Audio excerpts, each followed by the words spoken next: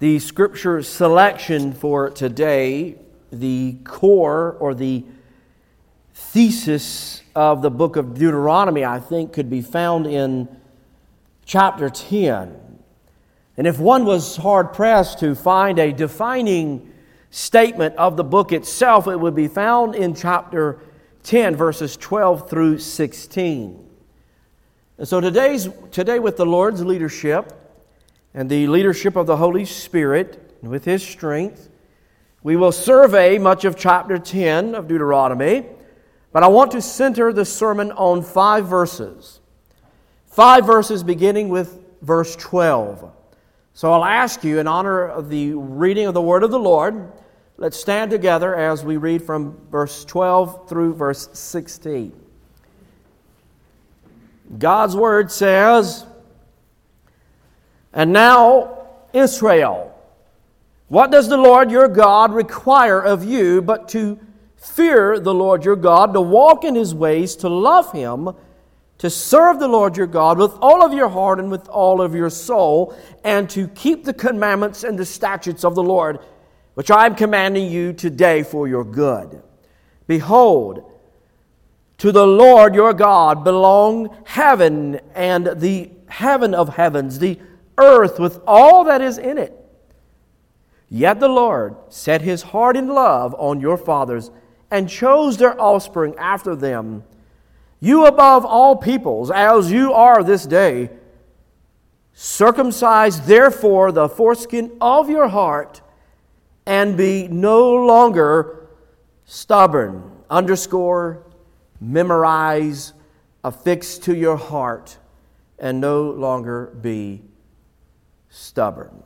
Lord, we ask you to bless the word before us. Father, I pray that it would indeed find a lodging within our ears to hear today.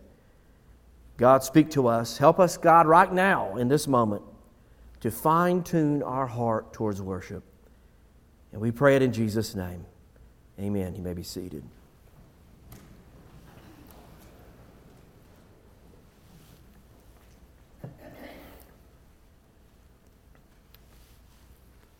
I saw this quote last week that I thought was a little bit comical and also serious at the same time. It's from an anonymous source that said, I would like to go back in the past and I would like to warn myself of the pitfalls. But I know that I'm too stubborn to listen.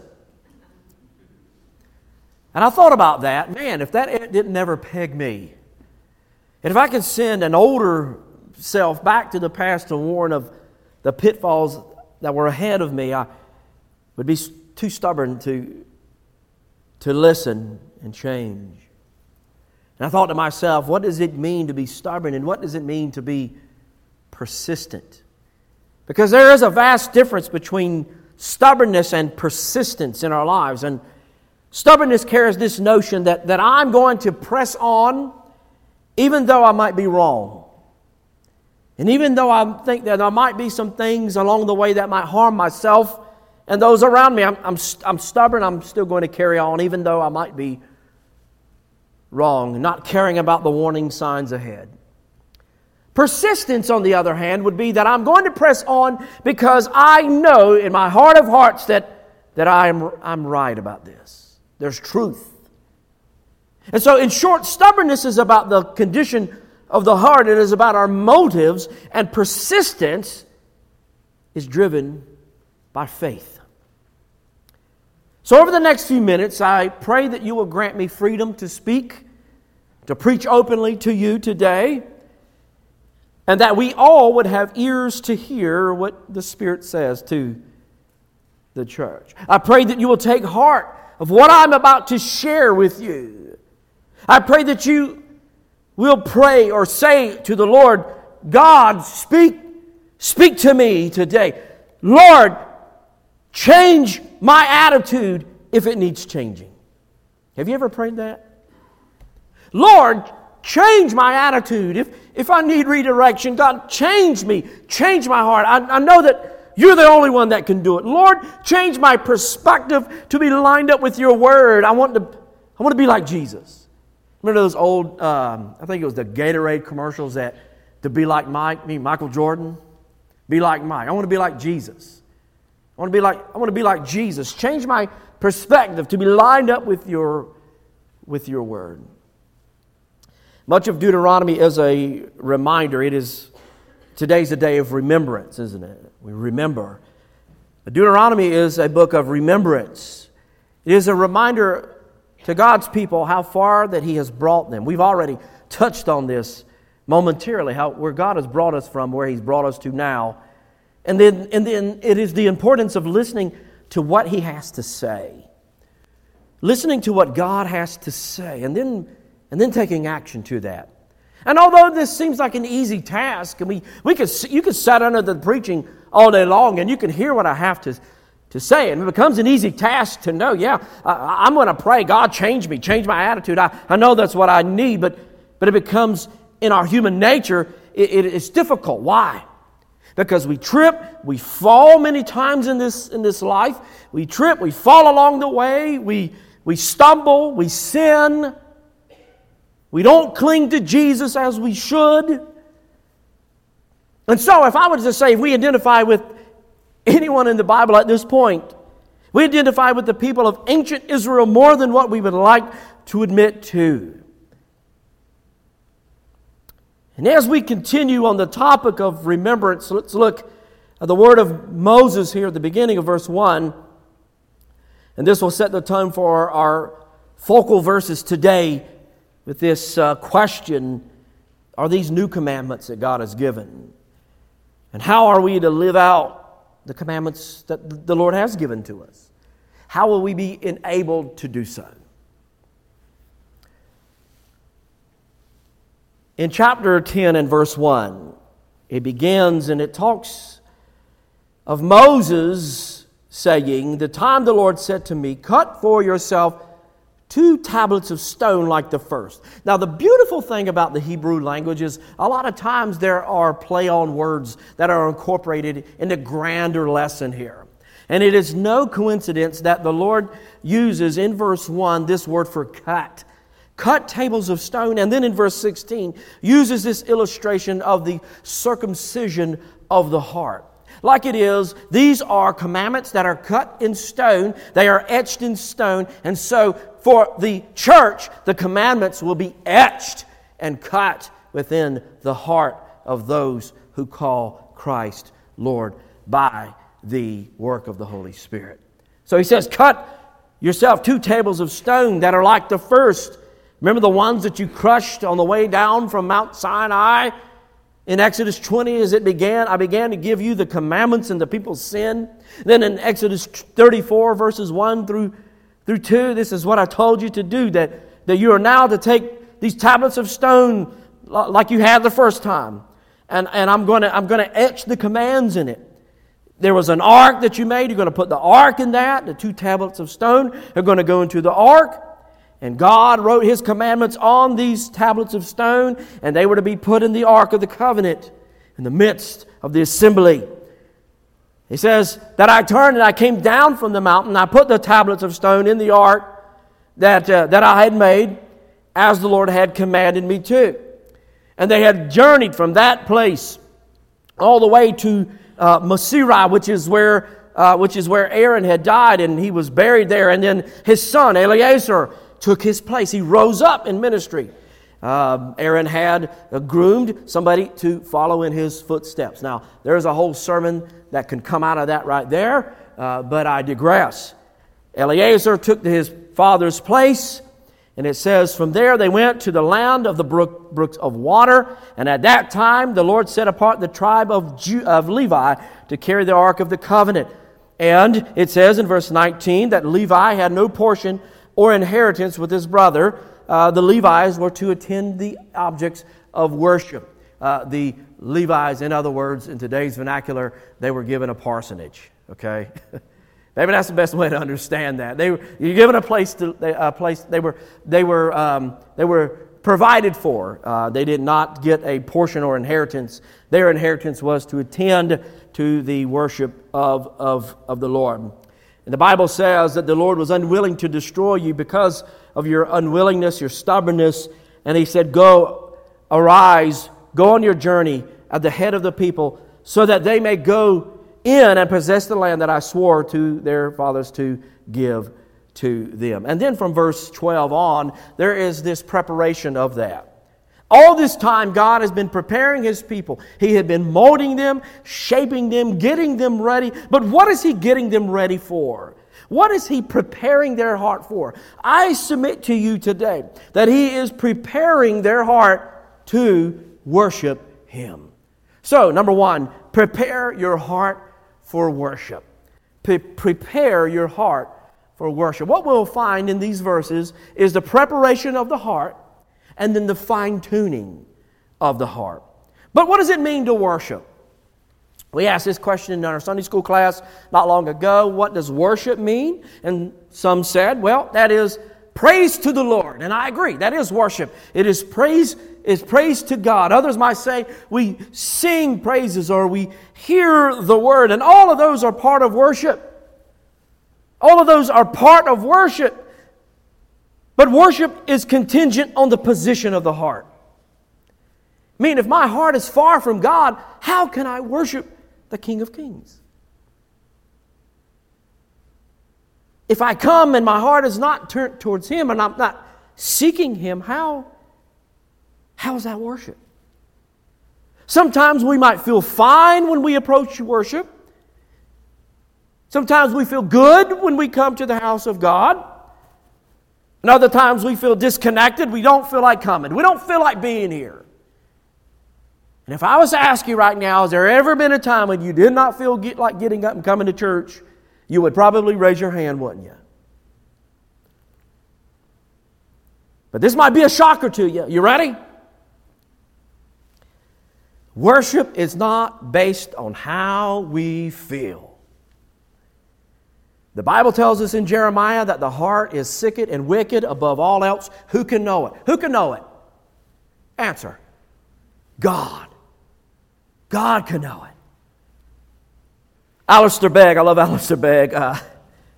He once stated this about worship. He said, only when we are captured by an overwhelming sense of awe and reverence in the presence of God will we begin to worship God in spirit and in truth. Some would say worship is not a Sunday event, but a Saturday affair. What they mean by that is, well, you got to get ready to worship on Sunday morning, but in order to do that, you do it on Sunday or Saturday night. And although that might sound like a nice, spiritual, overly inflated spiritual saying, sometimes you might see that on Facebook, right? Worship on Sunday takes a Saturday preparation, meaning we prepare for worship before we ever step foot in a church. And although that might sound super spiritual, and that might make you sound like a theologian from time to time, I would take that a step further. What do I mean by a step further? Well, worship is a lifetime affair and is not simply confined to one day or days of the week. It is how I live my life. Now, I treasure meeting on Sunday mornings with the believer. It's one of the most treasured times of my week. Hearing the saints of the Lord sing, to hear folks fellowshipping and praying together. Do you know that this is a praying church? This is a praying church. Worship is a lifestyle. It is a lifestyle. But how does Moses instruct Israel on how to worship or prepare to worship, and then how does that affect you and I today on this side of the empty tomb? So let's look. I have a few things I would like for you, if you will, underline in your Bible, make note. They're quick little instructions. And now Israel, he says in verse 12, what does the Lord your God require of you but to fear, underline it, the Lord your God, to walk, underline, or highlight, in all of His ways, to love, underline, and to serve the Lord your God with all of your heart and with all of your soul. Then verse 13 says, and to keep the commandments and statutes of the Lord, which I am commanding you today for your good. So I would not say specifically that that is some type of formula. I don't like using that terminology. It is a formula. It's an equation. It's something that we fit into this mold, but it's certainly helpful. The moment of truth, he says, is before you. You're about to inherit the land that God has given to you. You have been reminded of your past heritage. You have been reminded of the covenant. God has been good to you. And now is the time for you to be the people that God has called you to be. And I don't care where you are at in the church and your spiritual walk with the Lord. That is for you today as well. It is time for you to be the people that God has called you to be. So let's look. Fear the Lord, he says. Fear the Lord, who is the author of life and death itself. He is the I am. He is the I am, the self-existing one who is worthy not just a little bit of our worship on Sunday morning, but all of it. He is the I am that Moses encountered at the burning bush. He said, I am the self-existing one. John Gill said this of the fear of the Lord. He said, to fear Him with this familial fear, to fear Him with His goodness, and Him for His goodness' sake, and particularly for pardoning grace and mercy that is bestowed to them. The fear of the Lord, I believe, prepares the heart for worship. And how does it do that? Because it places King Jesus reverently above everything else. I don't care about what is in my crock pot at home, right? When I'm here, I don't care about what I'm doing after church. It's Him. It places Him above everything else. Prophet, priest, king. The Lord Jesus is rightly to be praised and feared with this deep, worshipful reverence. This fear of the Lord has this root of deep, reverential worship, where everything else seems to dissolve around it. Then he says that you are to walk in His ways. Walk in His ways. See, part of worship is not just learning what the Bible says, not just hearing what Scripture says, but then living that out. Practicing what we preach. You ever heard anybody tell you or say to you, well, you need to practice what you preach, buddy? Well-known saying. Practice what you preach. I like it this way. What does it mean to live out our faith? I like it this way. To showcase Jesus. I like that. To showcase Jesus in our lives. To lift up Christ wherever we're at, and to live out our faith. In the New Testament, this word walk is used 52 different times in the New Testament alone.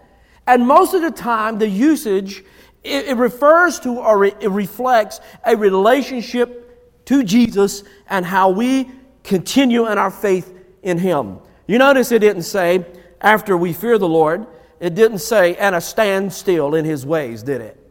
It said a walk. It is a continual motion. We talked about this morning, that in our walk with Jesus, there is no movement, or there is no time allowed, I think, to be stagnant in our walk. We're either walking forward or we are moving backwards. Not out of faith, not out of fellowship, not out of salvation, but in closeness with Jesus. We're either moving forward or backwards. There's nobody that's staying stagnant. Even when we might say, as the Bible says, be still and know that I am God, that is part of personal prayer life. And even in that sitting still, you could be moving forward. So to walk, we continue in our faith in Him. You know, I like to ask questions. So here's something to think about. Does your walk in Jesus, does your lifestyle, does it reflect Jesus well? Or do we tend to put Jesus on the down low? What do I mean by that? Do people even know that we are followers of Jesus? Do people know that you're followers of Christ?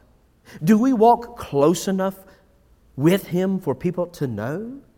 Hey, that's something different about that person. And if we are walking with Him and closely with Him, can people see it? And if we are not walking close with Jesus, are we really worshiping Him? Now, I can't answer that for you. That's only you have to answer that between you and the Lord this morning. But if we're not walking close to Jesus, are we really worshiping? Also, to prepare the heart for worship, we are to love and to serve the Lord with all of our heart. Now, you notice that I mentioned these two together. They are intertwined together. They're closely knitted together. And what do I mean by that? What I mean by that the greatest service to King Jesus, the greatest service to the Lord and to each other, it springs from love. It fountains from our love for Him and for one another. In fact, the love that we have for Jesus and the love that we have for one another, it compels us towards plentiful and earnest service to King Jesus. In other words, I like this song. I don't think we've ever sang this here. We may have. I may have missed it. There's a simple song that I think sums this up quite well. And in this song it says, I will serve Thee because I love Thee. I will serve Thee because I love Thee. You have given life to me. This love and service isn't something that we muster up. It is not manufactured. I submit to you, it is a love and service that is a production of the Holy Spirit in the believer's life. As we live our life consecrated to Jesus and as we worship, I believe it overflows out into service one to another. In fact, the first commandment that Jesus gave was what? To love the Lord your God with all of your being, everything you have. Worship to Jesus comes from a place of love and deep adoration for Him. It is not out of obligation. It is not out of duty. I hope you didn't come this morning thinking that your attendance here in worship was that out of duty or obligation. I hope you didn't come this morning to pull out your checkbook or your checklist and say, I came to church today. Worship comes from a place of love and deep adoration for Him. We also worship the Lord in keeping His commandments and His statutes. See, John the Evangelist makes this very easy. Not only does he mention it in the gospel that bears his name, but he also in the letter of 1 John. John the Evangelist makes this easy for those walking in Jesus when he wrote these words. He said in chapter 2 and verse 3 and 4, and by this we know that we have come to know Him. How do we know that we know Jesus? Well, we keep His commandments. And whoever says that I know Him but does not keep His commandments is a liar. And the truth is not in him. Listen, I don't want to be a liar. Whoever keeps His word in him, truly the love of God is perfected.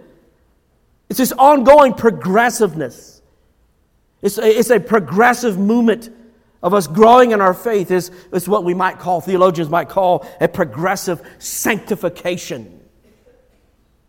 And by this we may know that we are in Him.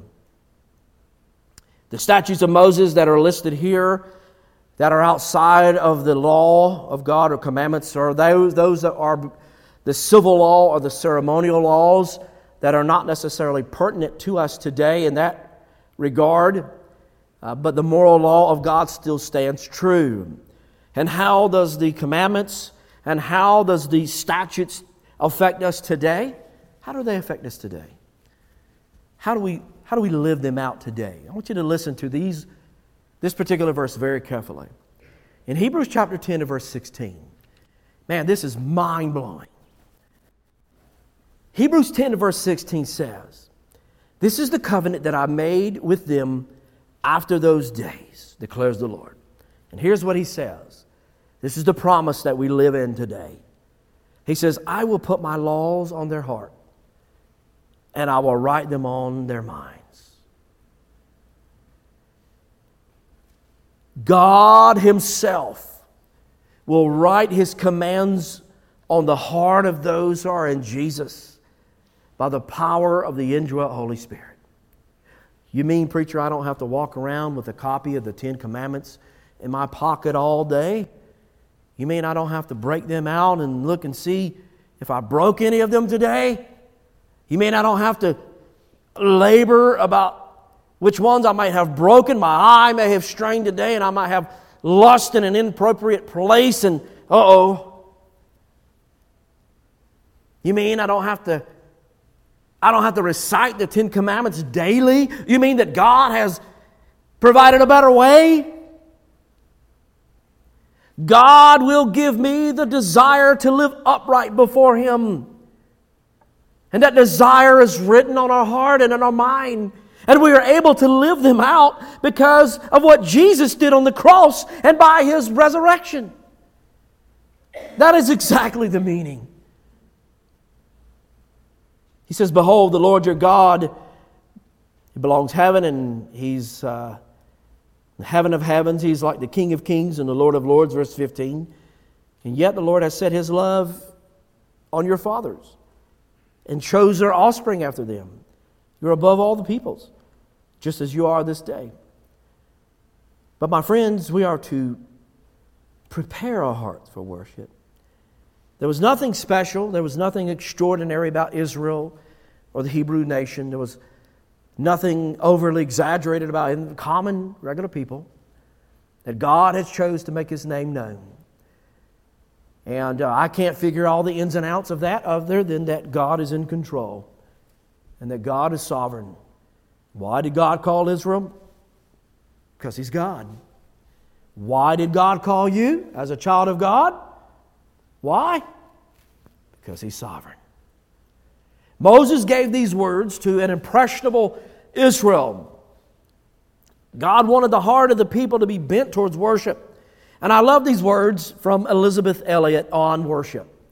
Listen to these words she said. She said, worship is not an experience. Worship is an act. And it takes discipline. We are to worship in spirit and in truth.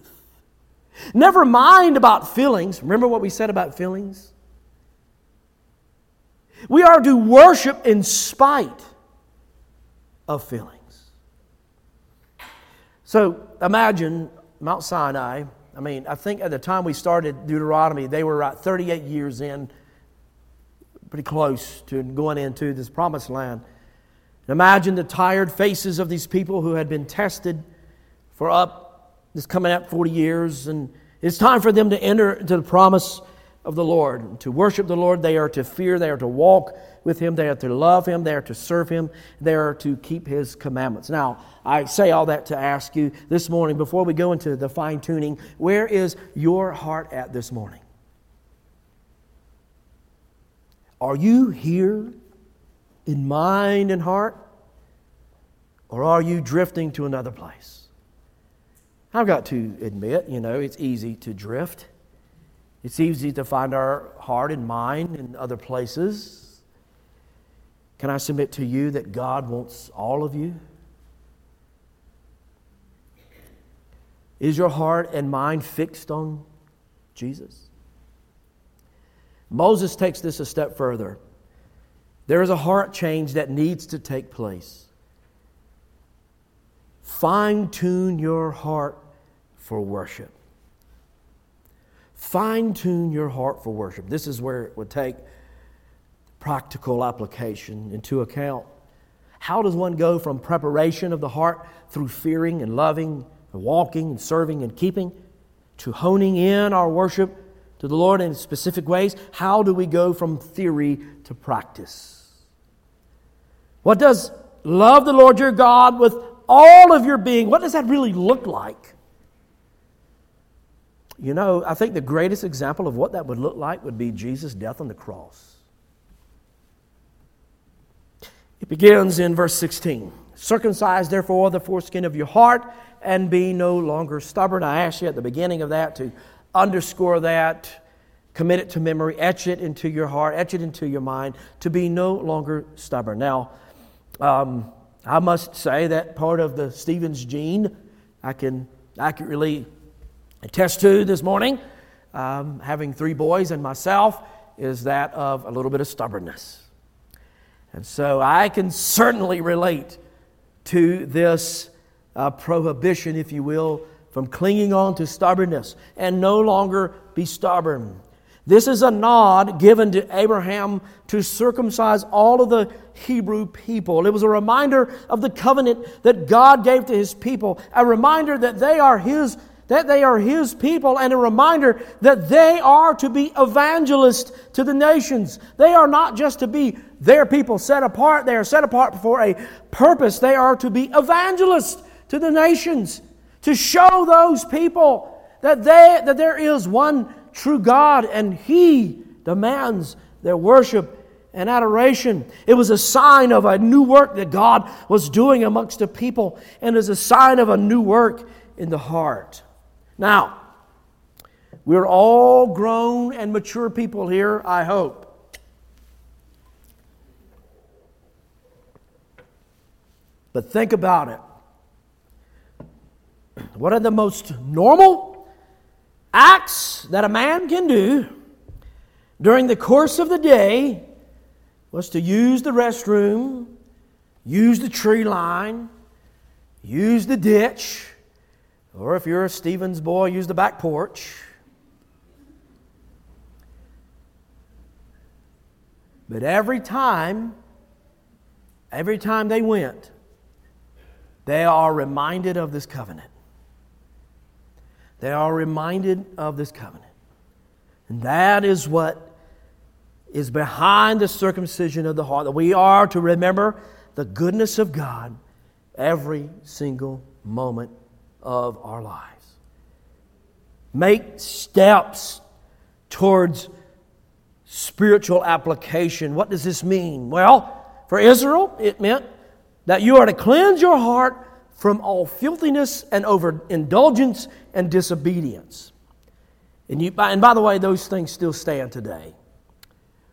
To purge our heart by the work of the Holy Spirit from those things that are filthy, overindulgence, and disobedient to God. Which, by the way, if they are not cut off in our lives, makes the person profane, unclean, and repulsive in the sight of God. Don't believe me? Read the history of Israel during the days and prophets of Jeremiah and Isaiah. For those in Jesus, the cleansing is done by the master surgeon. I want you to hear these words and let them echo in your heart and mind. Colossians 2 verse 11 says, "In Him also you were circumcised with circumcision made without hands, by putting off the body of flesh, the circumcision of Christ." He does the cleansing.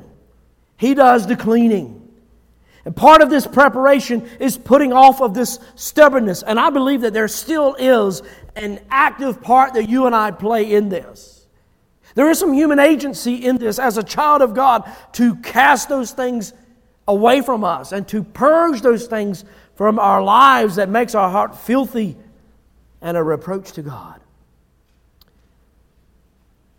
Loving God with all of your heart, mind, soul, body, and strength, and the heart being circumcised to enable to do what it was from the beginning, the end design, and the fulfillment of the whole law. The Holy Spirit moves us, moves you, moves me to dismantle stubbornness. Some of your translation might say stiff-necked. Well, we couldn't get the ox to turn his neck the way we wanted it. So we buried our neck and would not move it. So how does it manifest itself for Israel? Well, it manifests in this way. He reminds them that the God that you serve is the God of gods and the Lord of lords. Great and mighty and awesome God is He, King of kings and Lord of lords. We would echo throughout the book of the Revelation. In Isaiah 6, He is holy, holy, holy, holy, holier, holiest. He executes judgment for the fatherless and the widows and loves the traveler or the foreigner, giving food and clothing. And He says in verse 19, love. So here's His practical. Purge your heart, worship Me, so that you might love the sojourner, love the foreigner. Therefore you were travelers, you were sojourners, you were strangers, you were refugees in the land of Egypt. You shall fear the Lord your God, you shall serve Him, you shall hold fast to Him, and by His name you shall swear. He is your praise, He is your God, who has done for you these great and terrifying or magnificent things in your eyes, and your eyes have seen them. Your fathers went down to Egypt with 70 persons, and now the Lord God has made you as numerous as the stars of heaven. If anyone wants to take into the account the existence of God, look at Israel. If anyone denies the existence of God Almighty, look at the land of Israel and how God has multiplied them and how God has rose out of their numbers a Messiah who come to bore and bear our sins to Calvary's cross. So, just like you were foreigners or a refugee in Egypt, so are the people or nations around you. And as God loved you as strangers, now you are to love the foreigner or the refugee, the outcast, the traveler as well. And by the way, this is a foretaste of the gospel. This is the foretaste of the gospel. So, in closing, prepare your heart for worship. That would be fear the Lord, walk in His ways, love and serve Him, and keep His commandments. And then we fine-tune that by the work of the Holy Spirit. What do I mean by that? I mean, for those in Jesus, we listen. We listen to the Holy Spirit. And we move when He says move. If He says today, lay your cares on the altar, guess what?